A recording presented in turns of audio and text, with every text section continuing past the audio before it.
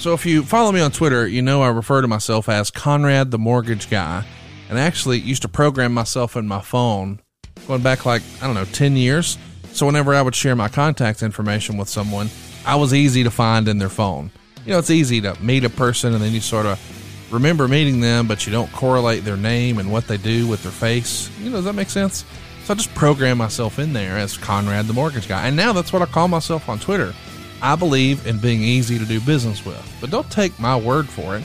Ask Steven up in Hobart, Indiana. He says, I had a great experience. Working with Derek was a breeze. He was always thorough and kept me in the loop to make sure I understood everything. It was very fast and helped me get a great rate. A big thank you to Derek and his entire team. No, thank you, Steven, for the 5-star review. The 5-star reviews are piling up, man. If you want to save money, if you want to make this as painless and hassle-free as possible, you just got to try savewithconrad.com. That really is what my family wants to do, because Derek is my cousin, by the way.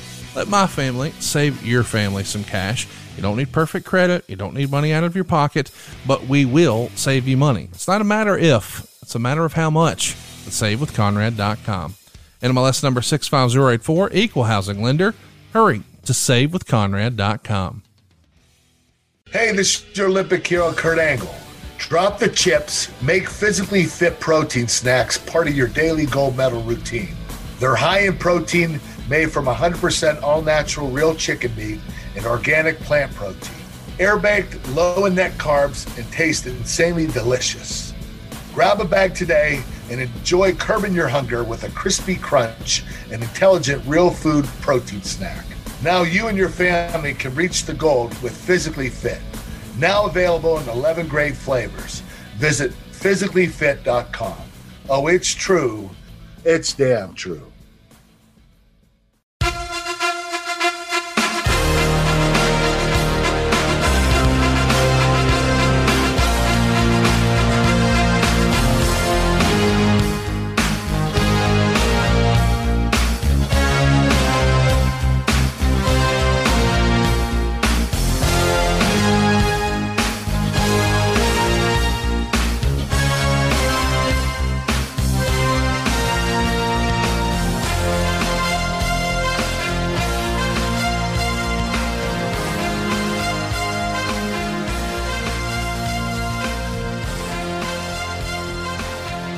Hey, this is Kurt Angle, and welcome to the Kurt Angle Show.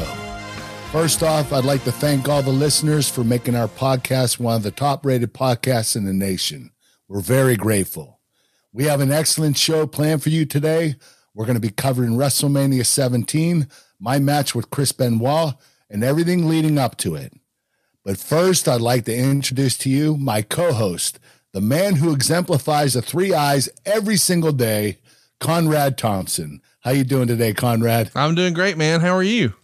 I'm doing fantastic. Thank you. I'm fired up for the show. Man, I am too. WrestleMania 17 is the talk of everybody right now. People still think it's the biggest WrestleMania ever. And we just had the 20-year anniversary. It went down on April 1st, 2001. Does it feel like 20 years ago, Kurt? It doesn't to me. Oh, time flew by very quickly. I'm surprised it's been 20 years, but it has been. The Astrodome in Houston, Texas was packed that day. 67,920 fans. We had about a $3.5 million gross at the gate. It does a buy rate for 2.08. So that's an estimated $13.3 million, roughly 900,000 buys, an all-time record for a wrestling pay-per-view. When you think back to WrestleMania 17, do you remember it being one of the biggest shows you were ever a part of? Oh, without a doubt, especially at that point in my career. It was definitely the biggest show I've ever been a part of. And it had a lot to do with the main event being Rock versus Austin. Two of the biggest names in the business were going to go at it at that time. And I think that, basically made it even extra special. It's pretty remarkable to think about this gate here. $3,530,905, the largest for a pro wrestling event anywhere outside of Japan. It more than doubled the previous record of WrestleMania 5. Did you know going in this was going to be the all-time record, or is that not something that the guys even really talk about back then? We didn't talk about it much back then, but I'm actually not surprised it was the biggest gate. It was a stacked card. It was a really awesome lineup. So it doesn't surprise me. Yeah, when you look at this roster, I mean, it's unbelievable. And of course, JR had a lot to do with that. He reminds us that he signed a lot of this Hall of Fame roster. Yeah, he did. The event itself, the Astrodome, you know, we've seen footage behind the scenes as fans where guys get to the building early. I think usually call time is 12 or 1 o'clock or something like that. And then you get to walk down the ramp. You get to walk out to the ring. People are still putting the final touches on the presentation before they open the doors for fans. But what's your reaction walking out there and looking around and seeing, holy cow, this isn't like an arena. This is a dome and it's going to be packed. And this is something else. It was the first stadium I ever performed in my whole entire life. So I was overwhelmed. You know, I kept imagining when my music played, 70,000 fans would stay on their feet and scream. And that happened. I was really surprised. It was so overwhelming. It sent chills down my spine. Really exciting. Is this something that you would invite a bunch of family to? I mean, it feels like a major moment in your life to be on a card like this in an event this big with this many fans. Are you inviting, cousins and aunts and uncles and all that to a show like this? You know what? Ironically, my family didn't go to any events. My extended family, I never had them there unless it was in Pittsburgh. But that would have been the type of WrestleMania I should have invited them to. I asked them to come, but they didn't want to travel. And so I understood that and respected that. As we head into this WrestleMania, there's a lot going on. ECW is going to fold. We know that all of a sudden we see Paul E doing commentary with JR because Lawler had walked out. That left an opportunity for Paul Heyman. So a lot of the ECW folks who are on that roster, who were probably behind on pay and a little frustrated and nervous about what the future may hold, see their fearless leader strut his ass down the ramp, and now he's going to do commentary. And then just a few days before this show, WrestleMania 17, WCW runs their very last Nitro, and it's announced that Vince McMahon had indeed purchased World Championship Wrestling. So there's a lot of things going on in the wrestling world, but also for Vince McMahon outside of wrestling. The XFL is running, but not exactly lighting the woods on fire. It's not doing great. Bob Costas has a show on HBO at the time, reaches out to Vince, and to my surprise, Vince agreed to do the interview, and it didn't go well. It was almost a gotcha interview, I think is what they call it. I know you weren't there for that interview, but have you ever had an interview where you think you're going in to promote one thing and then the guy just sort of goes off into left field into territory you really don't want to be talking about? No, it never happened to me, but it definitely happened to Vince. And whether Vince was being the real Vince or the character Vince, he raised a lot of eyebrows. Yes. And that draws ratings. It says, holy crap, this guy's crazy. Right. I need to know who this guy is and what he's about. So if you're a non-fan, it might have turned you off, but a lot of fans, I think it drew them to Vince, to the company. So I think that what he did was effective, and Vince would do that things periodically. Every once in a while he would go off the deep end and do his crazy character, Vince McMahon. All right, heads up, boys and girls. Our pal and Grammy-nominated artist Wale has announced an official apparel partnership with WWE along with Foot Action. The very first Wale Mania capsule was designed with Wale, and it's going to launch during WrestleMania week and feature some of the greatest black champions of all time. There will not only be apparel available online from the greats of today, like Kofi Kingston and Sasha Banks, but also legends like Booker T, Mark Henry, and Ron Simmons. Damn. Wale Mania launches on April 7th. Follow at Foot Action for more details. And I got to tell you, man, I'm pretty hyped up about this. Wale has been a big supporter, not only of professional wrestling, but of our podcast for years. And now he's got to deal with Foot Action? Come on, man. You love wrestling as much as I do, or you wouldn't be listening to this podcast. And who doesn't want a style and profile? Seriously, this is a big deal. Make sure you follow at Foot Action, at Wale, and use the hashtag WaleMania, or just check out hashtag WaleMania and see what's causing all this. Wale Mania launches on April 7th. You got to follow at Foot Action for more details. But man, this is so cool, and we are so glad to be a part of Wale Mania. Coming to Foot Action with Kofi Kingston, Sasha Banks, Booker T, Mark Henry, and Ron Simmons. Damn. Wale Mania is a WrestleMania tradition, and this year it's no different. Check it out right now. Use that hashtag Wale Mania, and be sure to follow at Foot Action and at Wale to get the lowdown on all the new t-shirts and hoodies and everything else that Wale's got going on. Because let me assure you, if Wale's involved, it's going to be cool.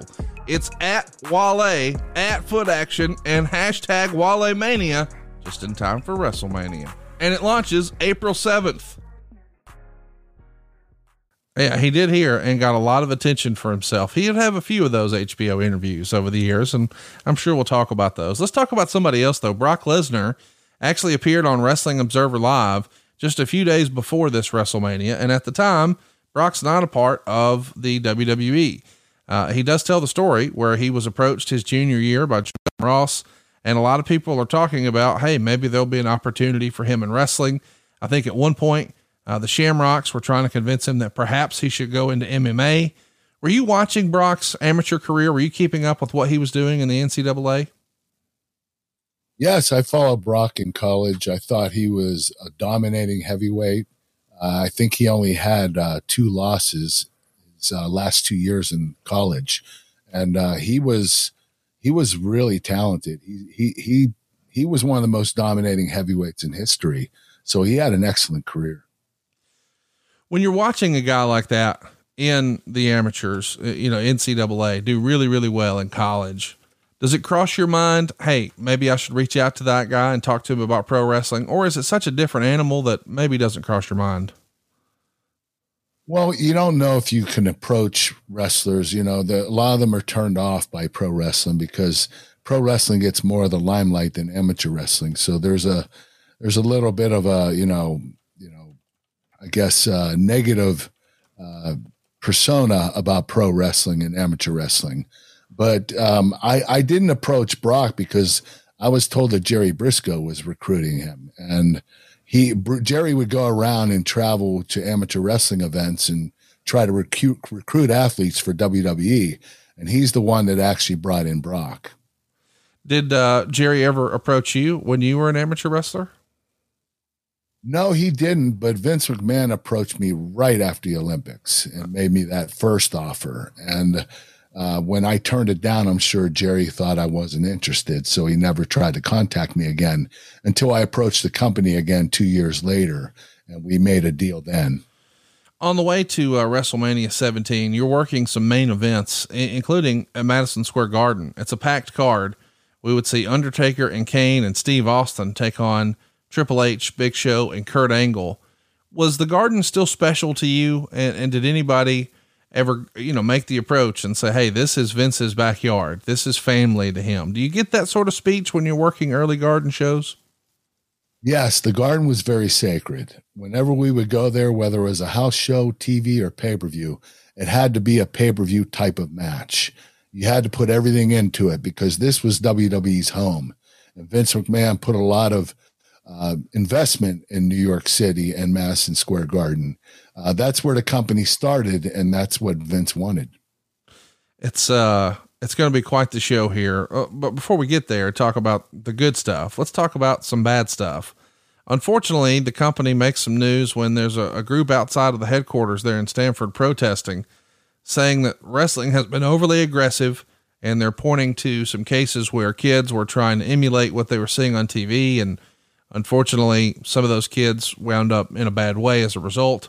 This is also around the same time that, the Attitude Era is kicking off, and obviously with all the suck it chants, and you've got Vince making Trish get on all fours and bark like a dog, and you're creating the Kiss My Ass Club. Did you have we've heard from guys like Goldberg who thought that, this wasn't his sort of entertainment. He didn't agree with the direction, that it was becoming more adult oriented. Were you for that, or did you sort of understand that wrestling was changing? I wasn't for it, but I understood it, and I knew that wrestling was changing. I knew the Attitude Era made everything different. Vince McMahon became more risky. He took a lot more chances, did a lot of crazy stuff, and it drew ratings. I mean, the Attitude Era was the top rated era in the company's history. So what he was doing was working. So I understood why they did it. I didn't agree with it, but I understood. Do you remember there being a time where you were approached about an angle like that, of that nature, and you thought, hey, I appreciate you thinking of me, but that doesn't really work for me? Was there an idea that you had to turn down, but just because you thought it was maybe over the line?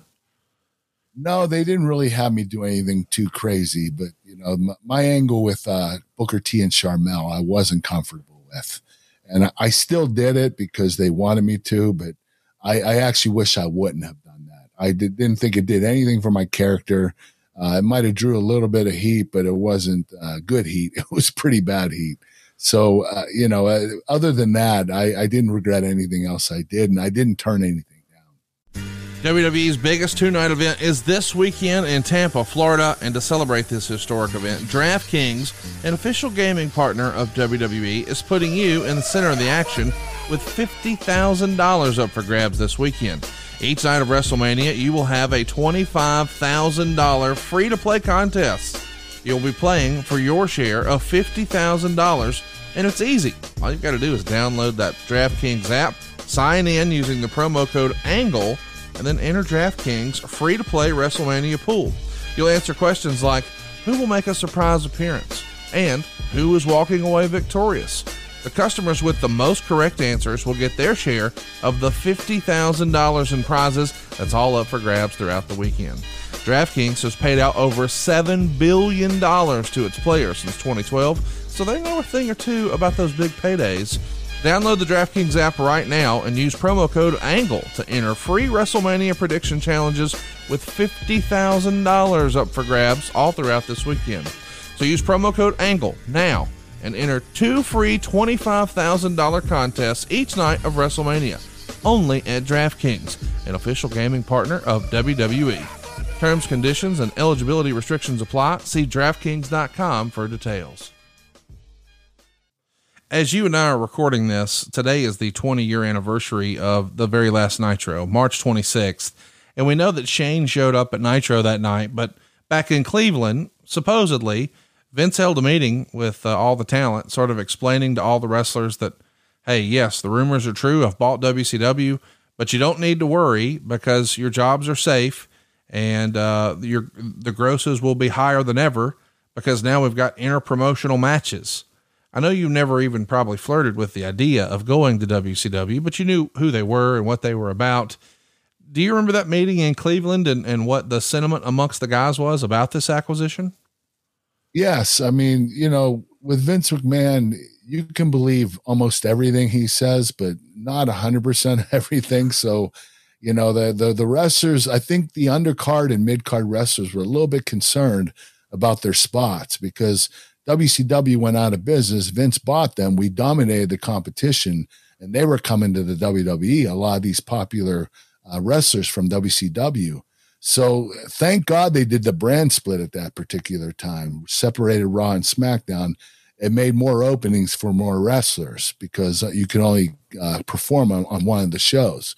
But yeah, for a lot of the undercard and mid-card wrestlers, it was a pretty stressful time. Do you remember, anybody in particular sticking out in your mind? I mean, if you had to think back to that day, anyone in particular being excited about the acquisition? I understand that everyone could be nervous, but was anyone, oh man, this will be great because I get to wrestle so-and-so, or we could do big business with such and such? I think a lot of the main event talent was thinking that because, they had their job secure and they did want to do programs with wrestlers from WCW that they never had programs with. So I thought, for me, it was exciting. I was pretty excited about it. I was happy that, a lot of these wrestlers were coming up that I could perform with. Was there anybody in particular on the WCW side that really stood out to you that you thought, man, I could have a good match with that guy? Booker T. Yeah. He was so talented, gifted, entertaining, funny. He had the whole package. He was an exceptional wrestler. Let's talk a little bit about the promotion for WrestleMania 17. There once upon a time was a great show on TSN called Off the Record, hosted by Mr. Landsberg. And they had an all Canadian panel show with Val Venus, Chris Jericho, Edge, and Christian. And then the day of WrestleMania, they aired an interview with you. Do you remember the interview with Michael Landsberg? And what can you tell us about that experience? Yes, it was a great interview. We talked about the Olympics, talked about WWE. It was really awesome to be on a show that was that popular in Canada. It was a major network show. It was a huge show on TV, and being a part of it made me feel very special. Like, and at the same time, wrestling is really, really popular in Canada. So there's a lot of demand for wrestling, and I think that's why Michael Landsberg interviewed me for WrestleMania. Let's talk a little bit about the Ross Report. On March 26th, Jim Ross would say that you're the most talented performer he's ever been around with your level of experience. And Meltzer would even comment on that, saying, quote, "I can't come up with anyone to dispute that. There are guys who were 2 years in who were very close in the ring, but I'm not even sure naturals like Owen Hart or Jun Akiyama or even Kenta Kobashi at 2 years in had his polish in the ring, and none had his presence, charisma, or interview ability. It's so ridiculous to label someone as a probable all-time great with this little time in, but barring an injury, I think it's as close to a lock as could possibly be possible."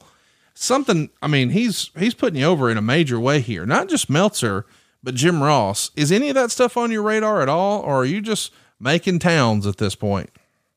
I was just keeping my nose to the grindstone and staying focused and staying humble.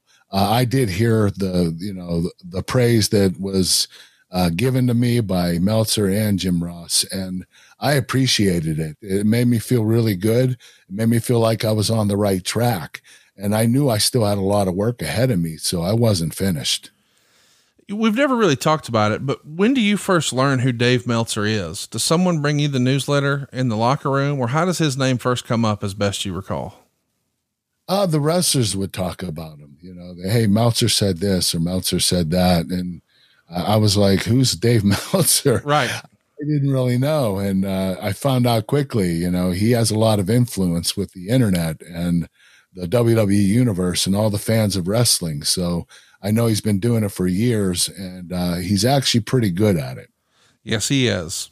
Let's talk about access. Fan access was a huge success from the WWF standpoint here. The place was absolutely mobbed. There were some negative reviews saying there were actually too many people there and that the autograph lines could be hours. And they're monetizing the experience in a new way. I think fans could spend $300 and eat ravioli with Big Show, or pay $200 and get a sock from Mick Foley. What'd you think of the fan access event? Is this your first time doing something like that?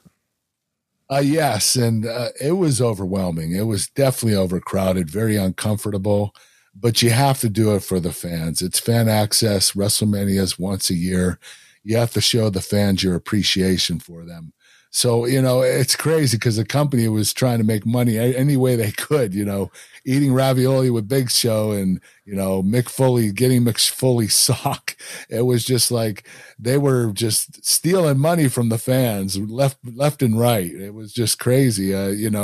It's incredible how they come up with ideas of how to make money.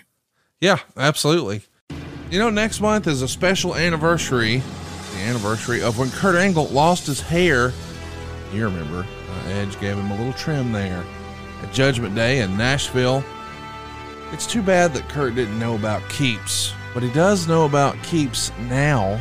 2 out of 3 men will experience some form of hair loss by the time they're 35. More than 50 million men in the United States suffer from male pattern baldness. And there are only two FDA-approved medications that can prevent hair loss. Keeps offers both. Keeps offers a simple, stress-free way to keep your hair. Thankfully, you don't have to wrestle Edge for it. You get a convenient virtual doctor consultation and medications, all delivered straight to your door every 3 months, and you don't even have to leave your home. This is also a low-cost opportunity for you. Treatments start at just $10 per month, and Keeps offers generic versions. You get discreet packaging and proven results, and Keeps has more 5-star reviews than any of its competitors. Prevention is key. Treatments can take 4 to 6 months to see those results, so you need to act fast. And if you're ready to take action and prevent hair loss, go to keeps.com/Kurt to receive your first month of treatment for free. That's KEPPS.com/Kurt to get your first month for free. That's keeps.com/Kurt. That's KEEPS.com/Kurt, KEEPS.com/Kurt.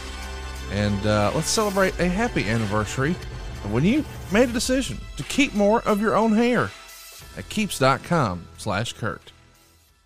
Well, let's talk about the build to the big event here. The March 1st SmackDown opens with you. You've got a ton of heat. The crowd is all chanting Angle sucks. You wind up calling out Stone Cold or The Rock, either one. And then the glass breaks and Austin says something like, if you want me to whip this city slicker's ass, give me a hell yeah. And of course you're in the main event that night with him. 3 years earlier, you were a fan of Stone Cold, and now here you are working with him. What must that have been like? Well, Austin's the reason I got in the business. I fell in love with him in 1998. I wanted to be him. I wanted to be like him. I loved his character. When I decided to join WWE, my idea was being another Stone Cold Steve Austin. Little did I know I was going to be the complete opposite. I was going to be a nerdy drinking heel, Olympic gold medalist that, just talked about the three eyes and stupid shit. So it was a dream come true to actually wrestle Austin for the first time. And so very short in my, very little time in my career that I actually got to wrestle him. I didn't expect to wrestle him this quickly, but it was awesome. I really enjoyed it. And he's an excellent worker. I mean, his character is so strong. People underappreciate his in-ring ability. I mean, Austin's the beer drinker, flip off your boss, beat your boss up, rebel. And fans took to that very quickly, but his in-ring skills were just as good. The next week on Raw, you snap. You break Scotty 2 Hotty's ankle in the opening few minutes of Raw, and backstage you tell Kevin Kelly you're tired of being The Rock and Stone Cold's whipping boy. A few days later on SmackDown, you tell Kevin Kelly about your vicious streak, and you're disappointed you didn't break Scotty's ankle faster. And in 1996, you had your neck, that you would have broken it in half the time. And the late Brian Christopher tries to attack you, but Tess holds him back. You wind up in a match with him instead, and you dominate. And the commentators keep talking about how you've snapped, and then you hit the moonsault and wind up winning. And of course, Grandmaster Sexay tries to attack you. You put him in an ankle submission too. We're starting to get a harder edge to the Kurt Angle character here, right? Yes, they wanted to make me more aggressive, more dominating, and especially in a match like that. When you work with a very successful tag team partner, but when they split up the tag team or use one of the tag team partners to wrestle a main eventer, it's an enhancement match. So the main eventers can be a lot more aggressive and dominate the match more. It's to help make the main eventer even bigger. And that's the type of match that we had that night. Let's keep the build going here. I also want to mention that there was a report in the Observer that says Test upped his stock greatly with his SmackDown match with Angle. Did you hear that people were giving him high fives and kudos afterwards? A great match, Andrew. Or are they coming to you and saying, hey man, great job out there with Test? Yeah, I had a lot of compliments about the match, and I understood why that it did wonders for Test's career, because, I was main eventing at that particular time and he was an upcoming talent. And we had a really great competitive match, and I think I did up his stock. The next episode of Raw, you have a rematch for the world title against The Rock. And in your interview, you say it's a crime that you haven't had a rematch for a title that you held for 5 months, which is longer than most marriages last here in Los Angeles. You also say you're going to snap The Rock's ankle. And it's pretty notable because you're starting to talk about the ankle lock a lot here in interviews. You got it over in a major way, breaking it on Scotty 2 Hotty. And now it feels like this is going to be a new era. We're moving out of the Olympic Slam and into the ankle lock era here. Is that by design, or is it one of those things that it just evolved? It was by design. That was the whole reason I in a work aspect broke Scotty's ankle, Scotty 2 Hotty. They wanted me to be more of a submission specialist, more of a technician, and more of a killer. And, I had to adapt and learn to be less defensive and more offensive. And that's what I had to do. You come out that night against The Rock with both of the straps on your singlet already taken down. This is something we would routinely see you do in the middle of a match, much like Jerry Lawler before you, sort of when you drop the strap, we're kicking it into a new gear, but you come to the ring that way. Is this to show that you're taking, your title shot more seriously? I mean, they even went so far as to release a figure with your straps down like that. And it's something that your fans are asking about on this week's episode. Yeah, it was to show that the shit was going to go down and, the match wasn't going to last long. So the straps were already down. I was pretty pissed off and I won the world title back. That's what it was for. There's a moment in the match here. I guess we should mention the Rock puts on the sharpshooter almost right away, but then you dominate most of the match after that. You even use a bear hug. And I don't know why, but watching that back, it really stuck out to me. We don't see bear hugs in wrestling all the time these days, but once upon a time in the 80s, it was a regular part of the routine. What's up with the bear hug? You know what? The Rock wanted to do it. He wanted to sell the midsection, and I didn't have that many midsection, holds. So the bear hug worked extremely well, and it worked in that match incredibly well. Today we're welcoming a new sponsor to the show, IP Vanish VPN. Here's a little bit about IP Vanish VPN. If you care about the security of your online activity, IP Vanish VPN is a quick and easy way to start protecting yourself. Rated 4.7 out of 5 stars on Trustpilot, IP Vanish provides an encrypted connection for all of your internet traffic, helping to prevent websites, Wi-Fi providers, and even hackers from intercepting your data. Help keep your financial details, personal information, and online activity safe from threats with IP Vanish. Get started with this limited time offer and save 50% off monthly and annual subscriptions. Visit ipvanish.com/angle. That's ipvanish.com/angle.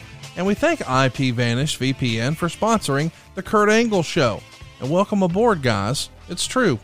It's damn true. You're protected with ipvanish.com/angle.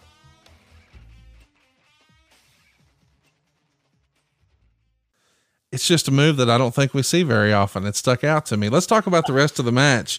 That move worked, by the way. They got a Rocky chant out of it. So the bear hugs are over here in 2001, but you hit a rock bottom, or he hits a rock bottom, and you kick out. Then he hits the people's elbow and you kick out. You wind up finally getting the ankle lock, but even once he gets to the ropes, you won't let go. So you wind up getting yourself disqualified. This is a pretty big deal that I don't think we should just sort of gloss over. We're less than 3 weeks away from the biggest WrestleMania ever, and you've just totally dominated the world champion. Even if you're not in the main event of WrestleMania 17, they're making sure you're ready on the other side of that show, are they not?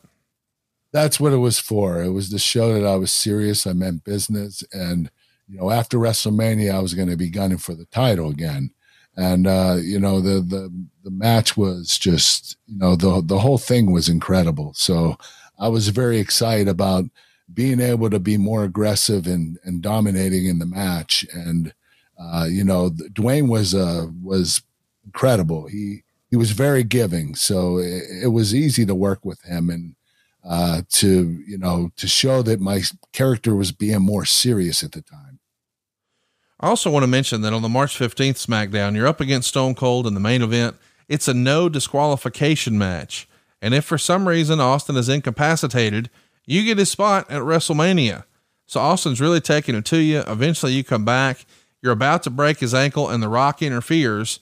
Austin winds up pinning you. But it's interesting that even though you're not in the main event, it feels like at any point they could have just said, all right, we're going to make it a 3-way dance now, because you're in this rare air with both of those guys. Well, I don't think they ever planned for a 3-way dance or a triple threat. I think the reason they did that was to help me keep me strong all through the program, and also to keep Rock and Austin off of each other. So I would wrestle Rock one week, and then the next week I'd wrestle Austin. It was so they didn't have to butt heads until WrestleMania. And I think that's a lot of the reason why they had me do that. So March 19th is an interesting show. We have you and Chris Benoit scheduled in a handicap match against The Rock. And you tell Benoit, hey, put him in that move you do. Of course, he's talking about the crossface, and that'll set up my ankle lock, which offends Chris Benoit. And then Jericho, urinates in Steve Regal's tea and the storyline pee, of course. So it winds up being The Rock and Jericho against you, Regal and Benoit. So there's a spot where you get both of your moves on The Rock at the same time, the ankle lock and the crossface. Regal winds up getting the pin on Jericho. What do you remember about this story? This is a fun episode. It was a fun episode. And, Jericho peeing in Regal's tea. That was awesome. I just remember the match, it was a handicap match, I believe. And, the whole thing was, to help plant the seed of Benoit and I for WrestleMania. And, so we were fighting over who was going to beat The Rock. I was going to make him tap, or Benoit was going to make him tap, because he was the world champion at the time. So the story was, meant for Chris and I to have a program going into Mania. Let's keep it moving here. On March 22nd, it's once again a handicap match. This time it's you and Benoit against The Rock. Backstage, you're getting on Benoit's nerves because you can't remember the name of his move. During the match, as Benoit has the crossface on The Rock, you put Rock's foot on the ropes. Rock winds up pinning you, and then he puts the sharpshooter on Benoit, and you walk away. But after Rock attacks Mr. McMahon, you run back in and put him in the ankle lock. And this is kind of fun. I mean, this is nice storytelling here. What do you remember about that night?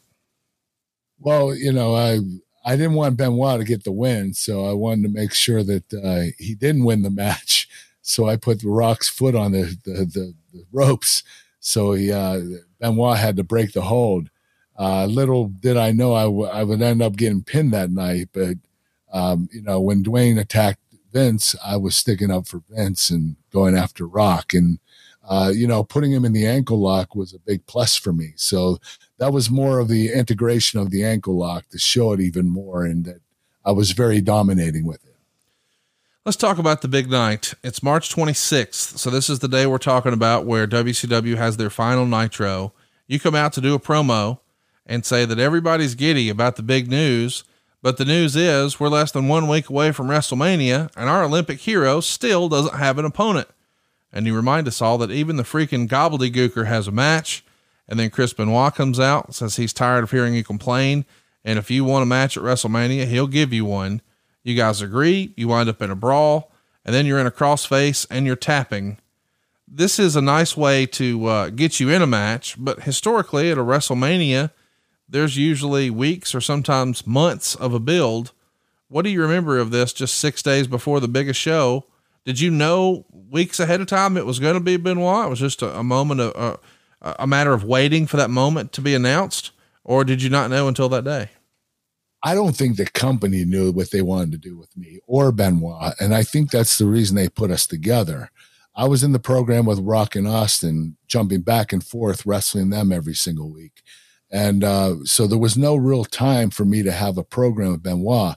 I'm not sure they even thought of it till a week or two before WrestleMania.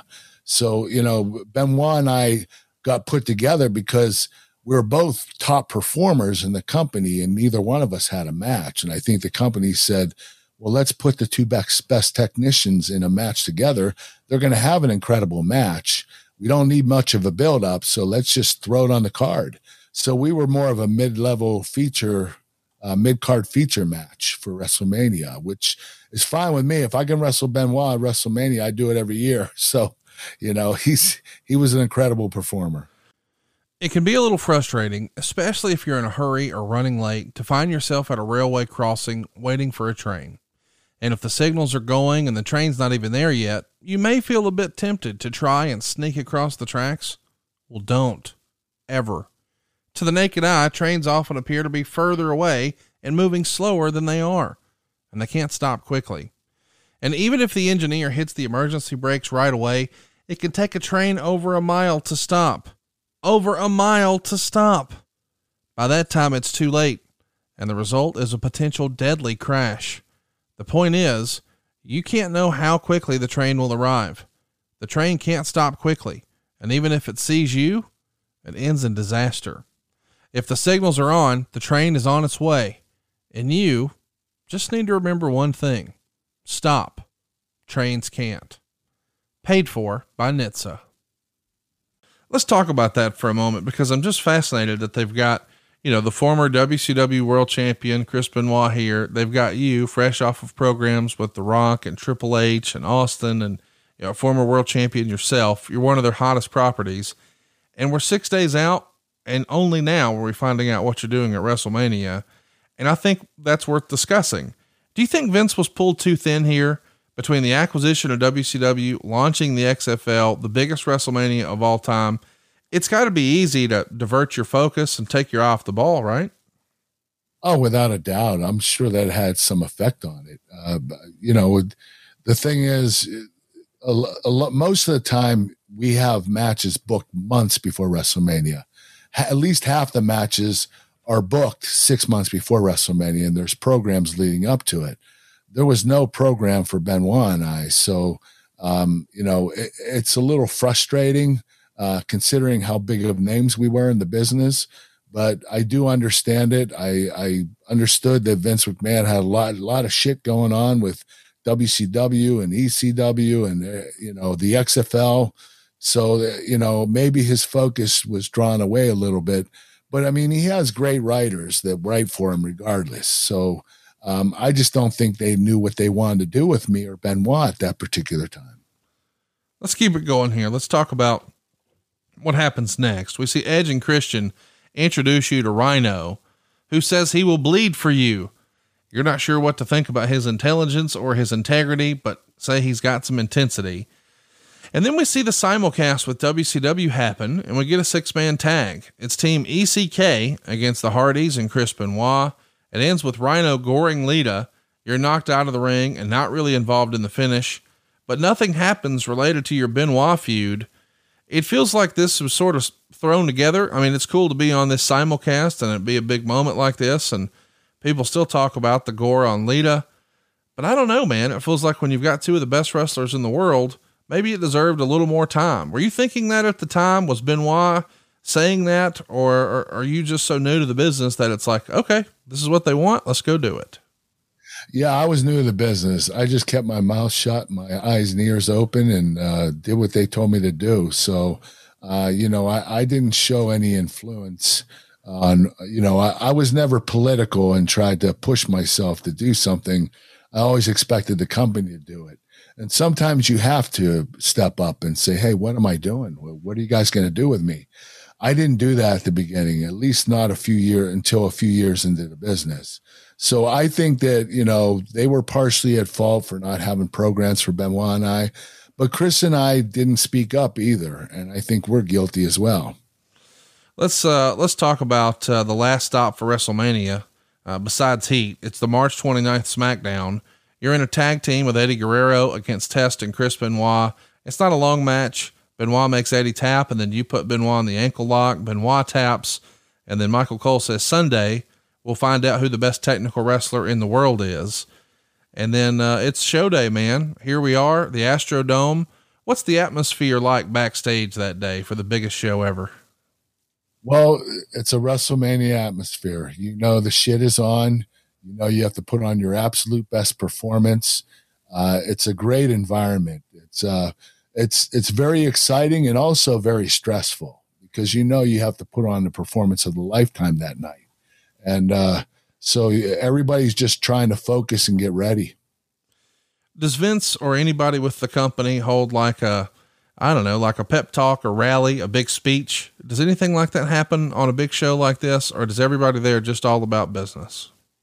It's all about business, especially WrestleMania day, that whole entire week. We're so busy doing so many things, appearances, fan access, media, you name it. We're doing everything that we can to help promote the show. It's just all about business. Vince usually gave those speeches the week prior at Raw and SmackDown. He knows that we're busy that entire week of WrestleMania with everything that we're doing, going over our match, appearances, media, everything. So we don't have that speech on Sunday at WrestleMania. That's already been done, taken care of, and it's up to us to perform the best we can. What's show day like? Do you have any pre-match rituals when it's going to be a big show? Do you eat a certain type of breakfast? Do you wake up at a certain time? Do you have any, what's the old thing? Maybe you had some superstitions. You wore a special pair of socks or anything like that? No, I didn't have any superstitions. I just, would do what I always did. Have a good meal in the morning. I would go for a run, get nice and warmed up, loosened for the day, and go to the arena, get my gear on, say a prayer, and go out there and do what I do best. Do you recall who your agent was for this particular match with Benoit here at 17? I believe it was either Pat Patterson or Johnny Laurinaitis. I can't remember, but both of them are exceptional. How would you compare the two as far as an agent helping produce a match? What was Patterson's style compared to, say, a Johnny Ace? Patterson was more old school. He liked the old school psychology. Johnny Laurinaitis was more fast paced and new school. He would come up with more innovative finishes. Pat would do more traditional finishes. So, but they were both very effective at the same time. Okay, timeout. I want to talk about how much I love tag team wrestling, and specifically my favorite part of a tag team match. It's the hot tag, baby. We recently got the hot tag over at SaveWithConrad.com from Michael in Williamstown, New Jersey. He left us a 5-star review, and he had this to say: when I started the refi process, I went to the company that held my loan to ask about a refi. They were less than optimistic about some of our refinance goals. A fan of Conrad's podcast, I wanted to give Conrad a shot at earning my business. I worked with Jimmy and immediately got the sense that our goals were realistic. I locked in an ultra low rate, and the terms that made the deal were a no-brainer for me. In the end, I cut 6 years off of my loan and saved about $90,000. I can't thank Conrad, Jimmy, and Eric enough. Think about that, man. His first company, the company who had his current mortgage, said, I don't know if we can do that. And the old wrestling podcast team pulled through, baby. Cut 6 years off his loan, $90,000. Are you serious? It's the best rate he's ever had on a mortgage, and it all happened at SaveWithConrad.com. He saved $90,000, but how much can you save? It's free to find out right now. You don't need perfect credit. You don't need money out of your pocket, but it's not a matter of if you can save money. It's a matter of how much. Find out right now. SaveWithConrad.com. NMLS number 65084, equal housing lender.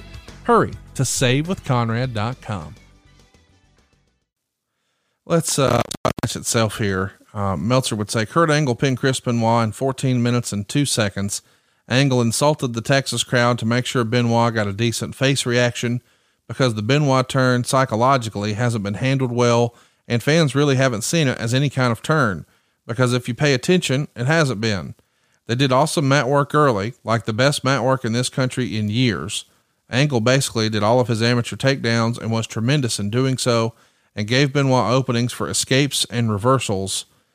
Fans politely applauded the mat work, which was a risk because when you have such a large audience, the real wrestling fan percentage is usually low as compared to people who are just going to one show of their lifetime, and they aren't going to be as into the wrestling itself as a smaller crowd would figure to be. This kept up for several minutes, and the crowd still appreciated it until Angle did the subtle heel forearm and sending Benoit into the steps. Angle started suplexing Benoit all over the place, and Benoit came back with a superplex off the top rope and a rolling German suplex, and then Benoit used Angle's ankle lock on him. Let's talk about that for a minute. Whose idea was it to start with so much mat wrestling? Because all these years later, it still stands out. Well, we had time for the match, which was very surprising considering we were more of a mid-card match at the time. But, we basically put together the amateur wrestling. You can't really call that, or you can't plan that. I just told Benoit, I'll float with you. I'm going to attack you, take you down. You reverse me, I'll reverse you. We'll get up. I'll attack you again. We'll just keep the motion going. Because when you do amateur wrestling, you don't think about it. You go by action, reaction. So you react to each move that happens and you counter it. So we couldn't really talk that out. We just improvised that. We also improvised the heat. The only part of the match we structured was the comeback and the finish. How much of that would you have laid out backstage, and how much of that is you guys just going with feel in the ring? I'd say 60% was backstage, 40% was in the ring. Eventually, Benoit gets a crossface and Angle needs to make the ropes, but then Angle gets a crossface and actually did a more believable version of the move than Benoit for a rope break. There was a weak and needless ref bump here. This match was getting over in a different type of suspension of disbelief manner, and the ref bump really hurt the match because it woke everyone up to the fact that they're watching essentially the same thing as everyone else on the show. The ref bump was for Benoit to get the crossface and for Angle to tap, setting the stage for Benoit being screwed. But since they were already doing that in the post-match interview, it didn't seem to serve a purpose. Angle used the newly named Angle Slam for a near fall. He went for a moonsault, but Benoit got his knees up, which actually hit Angle in the face as his moonsault positioning was off. So let's take a timeout right there. What do you think of Meltzer's criticism of the ref bump? If you had it to do over again, would you have done it the same way? I don't know. Wrestling 101, this is what you need to do. The heel needs to make the babyface look as good as possible. The heel also has to make the babyface look like he was supposed to win. If you have a ref bump, which I don't agree with all the time, I actually don't like using them, but sometimes they're good because it shows that the babyface should have won the match. So there's psychology to it, and I totally understand why they did it. I just don't think that Chris and I needed a ref bump. We could have had the match. Whether Chris won or I won, it really doesn't matter because we're both very unique, and I don't think the fans would have been upset either way of who won or lost. It was, having two great athletes like that go at it is good enough. Do you remember using your political power, if you will, to veto a ref bump before, or is that not something you would have spoken up about? I didn't use a lot of ref bumps, but, I used them a lot earlier on in my career, and I didn't really speak up back then. I was relatively new. Let's talk about the moonsault. Meltzer says that the positioning was maybe off a little bit here, and you get hit in the face here. What do you remember about that? Well, anytime I do the moonsault, I don't know where I'm going to land. So it's out of control. And I misjudged the jump and I got hit in the face with Benoit's knees. But the stuff happens. You just have to roll with it. Next up, Benoit would use a diving headbutt for a near fall, but you get the pin out of nowhere using the tights. And Meltzer would say this was the old Jack Briscoe, Dory Funk Jr. psychology, and that both would work a scientific match, but Funk would heel while keep the world champion wrestler credibility by showing he could really wrestle and take subtle shortcuts, which because of the context got over better than all the overt heel tactics in the undercard usually. Very similar to early Don Fry in Japan. And then in the context of a match that looks real, something simple like not breaking clean on the ropes can generate a ton of heat. And Meltzer gave it 4.25 stars. A lot to unpack here. What'd you think of the diving headbutt? Wrestling fans these days play armchair quarterback about all that happened with Benoit in those last few days of his life. And they talk a lot about CTE, and they think that perhaps the diving headbutt helped contribute to that. I've never taken a top rope headbutt, much less given one. So I don't know how true that is. What'd you think of the top rope headbutt? Was that a dangerous maneuver? No, I don't think it was dangerous from a head perspective, a concussion perspective. Right. Chris doesn't really headbutt you. He just kind of lands, his face lands a little bit on your shoulder. It's not a very, detrimental move. The only thing that would occur is whiplashing to your back and neck because you're landing on your stomach. Right. So I think that's the problem Chris had with his neck. I think had a lot to do with the diving headbutt. It's your weekly reminder to make sure that you are taking advantage of all things Conrad over at adfreeshows.com. The content library is phenomenal with so many options that cater to you, the wrestling fan. Whether you enjoy hearing your favorite podcasts ad-free or watching them on your smart device, maybe you're interested in MMA or just enjoy the wrestling nostalgia. I guarantee there is something for you. The interactive experiences alone are worth every penny. From Nick Aldis and Thunder Rosa to legends like Nikita Koloff, Arn Anderson, and Jim Ross. They have all been a part of our live, interactive events where you get to talk to them and ask the questions that are on your mind. So what are you waiting for? Head on over to adfreeshows.com and choose the right tier for you.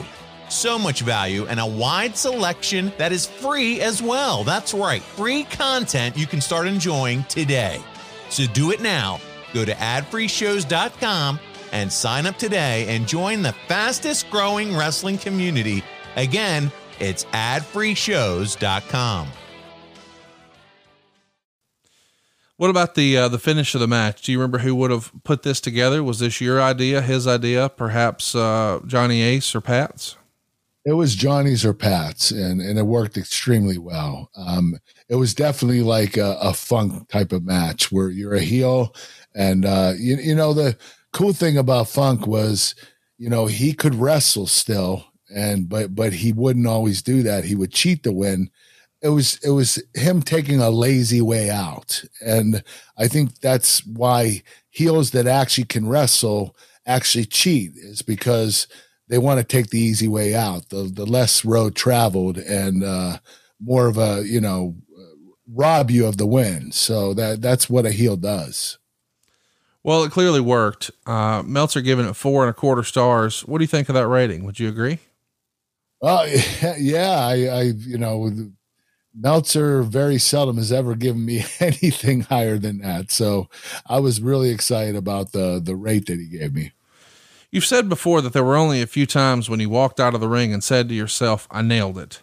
WrestleMania 21 being the time we talked about before. What were you feeling like after this match? Honestly, I had such little experience at the time. I didn't know how to feel about it. I was relatively new. I was only on TV, I think, for a little over a year. And, I was just happy that the match was finished. I would make it through my matches and be relieved I made it through because I had such little experience. So I didn't really think about that. Do you remember if Benoit was pleased with the match? Yeah, he was excited. He gave me a big hug. He said that was freaking awesome. And I took his word for it. At the time I knew the match was good. I just didn't know how good it was.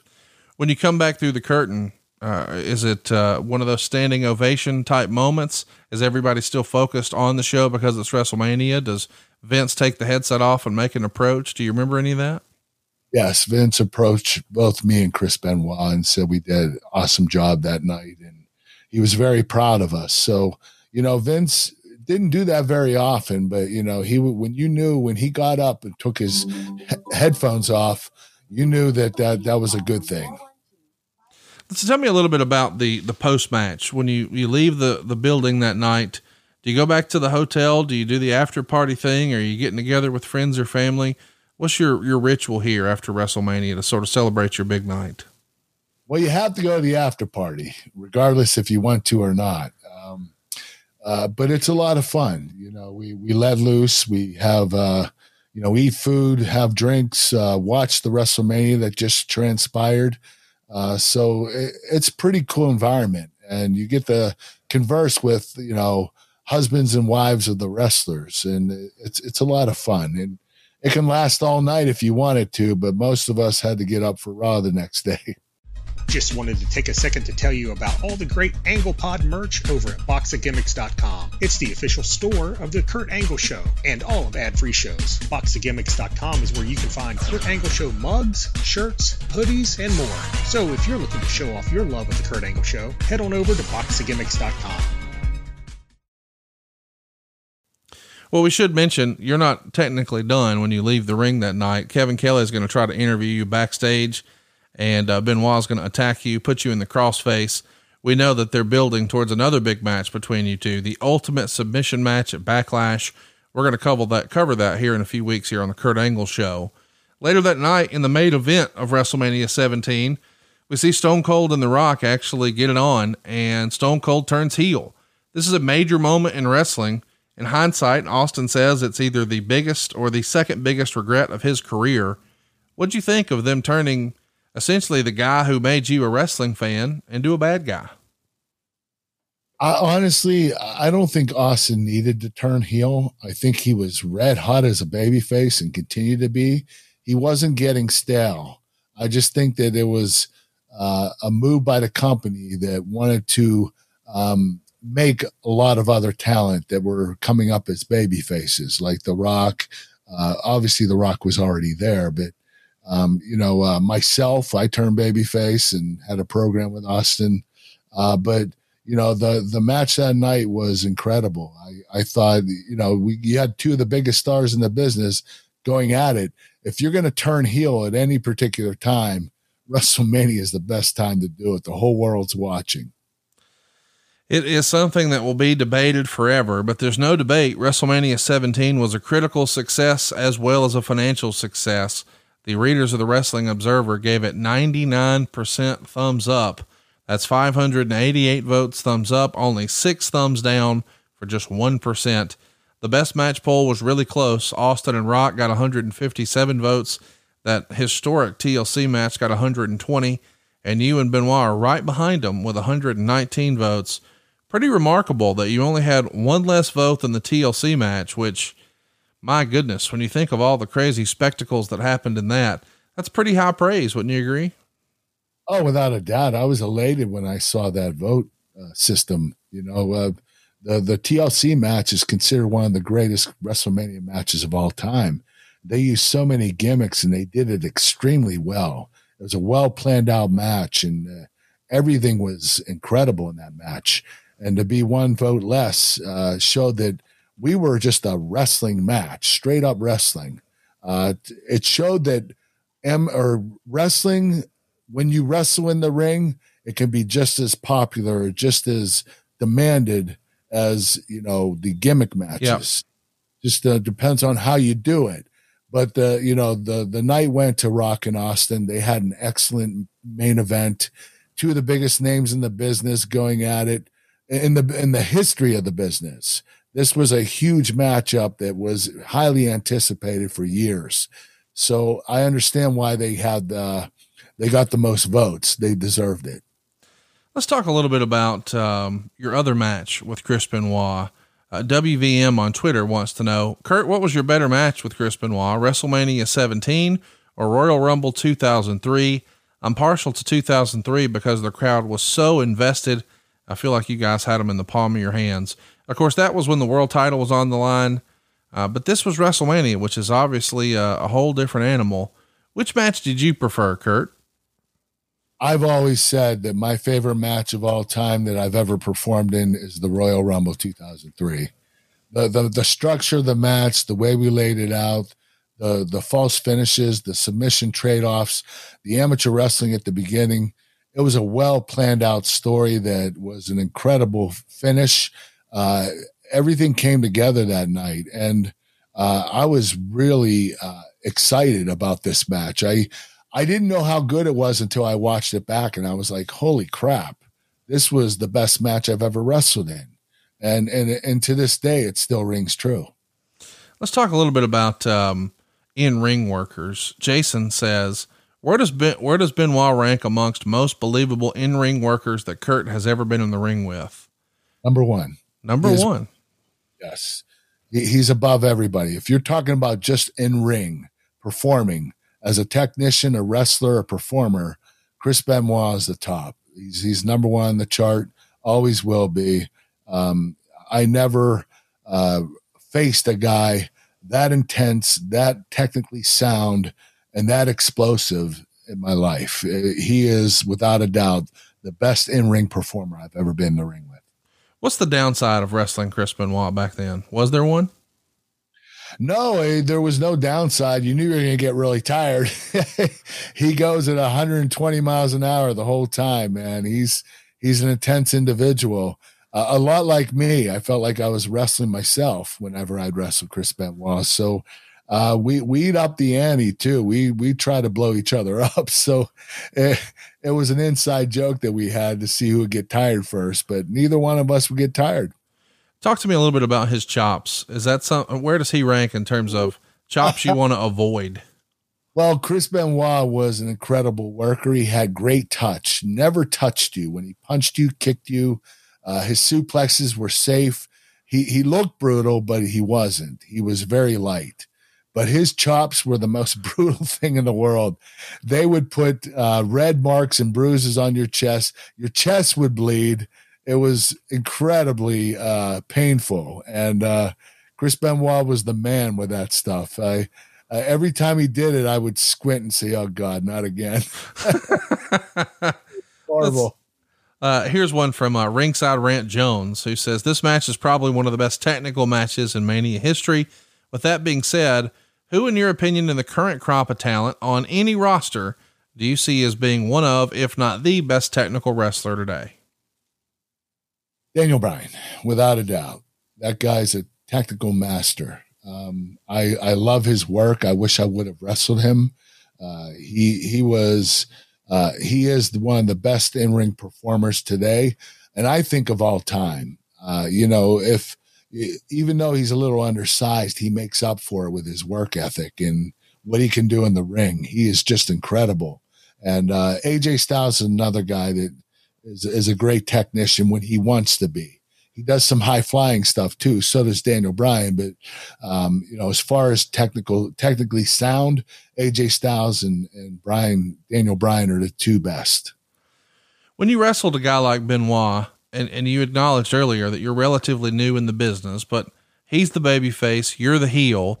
We've heard typically over the years, the heel would call a match. You also said that 60% of this match was probably called in the back. The other 40 is just improv.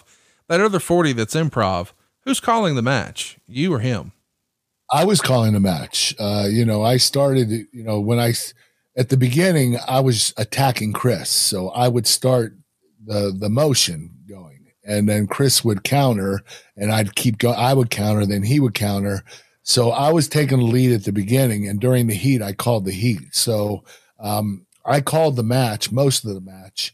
And during the comeback and finish, we would talk to each other. We would communicate. So, that wasn't a very difficult thing, but, I called most of the match.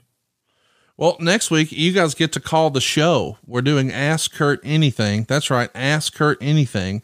If you want to ask a question, it's easy to do so. You just got to follow us on Twitter. It's @TheAnglePod. And I want to mention too, that we've gotten a ton of tweets over at that account where people are bragging about how much they love chicken snacks. Tell us about it, Kurt. Chicken snacks and Snack Smart Plant Protein. This product is from Physically Fit Nutrition. They're called chicken snacks. The organic plant proteins called Snack Smart. We have 11 different flavors. This is wild buffalo and blue cheese. This is one of my favorites. Kung Pao is my favorite, but this is my second favorite. Very clean, very healthy. You can get it. You can order it at physicallyfit.com. Use AnglePod code when you order. Where would they order from the podcast? They go to physicallyfit.com. And here's my thing about physicallyfit.com. First of all, you get to see all the different flavors, and there are a ton of different options. And we've talked about it here on the show. You actually like the Kung Pao. I think my favorite is still the Sriracha, but at the office, dude, everybody loves the buffalo flavor, and that's all at physicallyfit.com. You can even click where to order. And to my surprise, there's 3 places within driving distance here of my house. There's one that's just like 2 miles up the road. But I'm still ordering everything online. So if you're like me, scroll down to the bottom and click order now online. And there you'll see where you've got the plant protein and the chicken snacks, whatever you're looking for. And when you use that special promo code AnglePod, you save 20% off. Now these only start at $9.99. So when you get 20% off, this is a great deal. And it's a great way to snack because this is a healthy snack, right, Kurt? Yes, it is. It's very, very healthy for you. A high protein, low carbohydrate. Incredible taste. They're all exceptionally tasteful. You're going to love them. By the way, you can also find it not only in stores near you, but Amazon.com. But if you want to save 20% off, then cruise on over to physicallyfit.com, use that special promo code AnglePod, and you'll save 20% off. And there's no limit, so order as much as you want. It's 20% off. Speaking of no limit, there's no limit to what you continue to add to KurtAngleBrand.com. You're signing birthday cards, you're doing video messages, you're even selling cowboy hats, Kurt. What's the deal? Selling cowboy hats, birthday cards, photos, video messages. I got the whole ball of wax. and at very affordable prices. My birthday cards are only $26. The photos are $31. The cowboy hat's a little more expensive, but and I also have milk cartons. Unbelievable. Cool. Angle's milk. Yeah. And you even take special autograph requests. That's right. Special autograph requests. If you've got something you want Kurt to sign, you can make it happen over at KurtAngleBrand.com. We greatly appreciate your support. I hope you guys are digging what we're doing.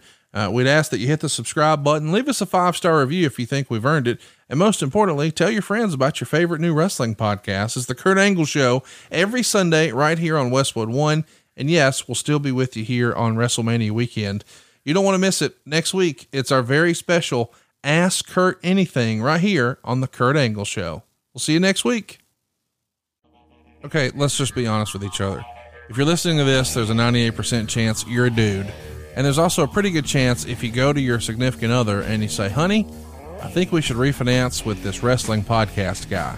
She's going to look at you like, huh? And I get that. But let me just put a little bug in your ear. Cruise on over and check out the reviews for us. Here's what people are saying. Christina in Lancaster, Ohio gave us a 5-star review. She says the team was extremely responsive, knowledgeable, helpful with all our questions and time. The process was very quick and simple, and we were shocked at how easily everything came together.